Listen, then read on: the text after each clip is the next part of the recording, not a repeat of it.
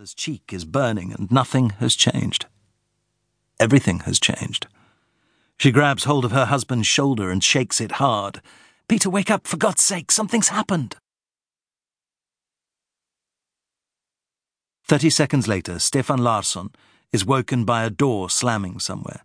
His pyjamas are sticking to his body. It's hot in the caravan, very hot. He's had enough. Everybody else has aircon. Later on today, when they go shopping, he's going to buy a couple of decent electric fans to sit on the table at the very least. Bim, bim, bim, bom. Stefan's son, Emil, is humming quietly up in the alcove, caught up in some fantasy as usual. Stefan frowns. Something is wrong. He reaches for his glasses with their thick black frames, puts them on and looks around. The faithful old caravan looks the same. When he and Karina bought it 15 years ago, it had been around for at least that long already. But after countless holidays and bird-watching expeditions, it feels like a friend. And you don't sell a friend online for a few thousand kroner. The worn surfaces have a dull sheen in the light penetrating the thin curtains. Nothing unusual about that. Karina's asleep, facing away from him. She's kicked off the sheet, and the generous curve of her hip is like something from an old painting. Stefan leans over her and picks up the salty aroma of her body. He can see tiny beads of sweat at her hairline. Decent fans, that's what they need. His gaze fastens on the tattoo on her shoulder. 2 eternity symbols. The yearning for a lasting love. She had them done when they were both young. He worships her. It's a strange word to use, but it's the only one that fits. His eyes widen. Now he knows what it is. The silence. Apart from Karina's breathing and Emil's humming, there is total silence. He glances at the clock. 7:15. A campsite is never silent. There's always the hum of machinery on standby, air conditioning units. But not now. The site has stopped breathing. Stefan gets out of bed and glances up at the alcove. "Morning, kiddo." Emil is totally focused on his soft toys, moving them around as he whispers, "But what about me? Can't I?" "No, Bengtsson, you're in charge of the guns."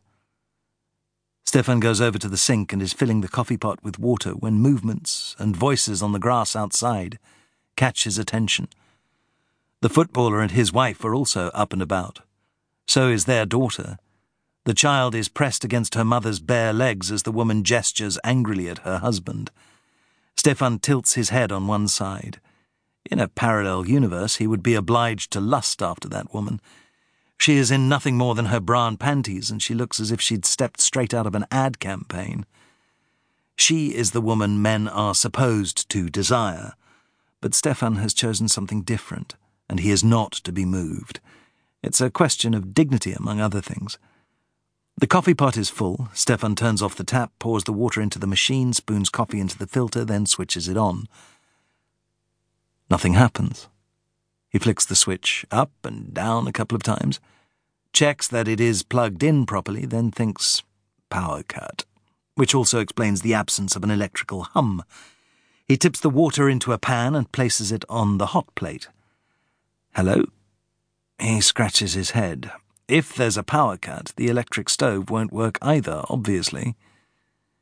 As he leans across to switch on the gas instead, he glances out of the window, past the quarrelling couple, to see what the weather is like. The sky is clear and blue, so it should be a lovely... Stefan gasps and clutches the edge of the sink as he leans closer to the window. He doesn't understand what he is seeing. The stainless steel is warm to the touch.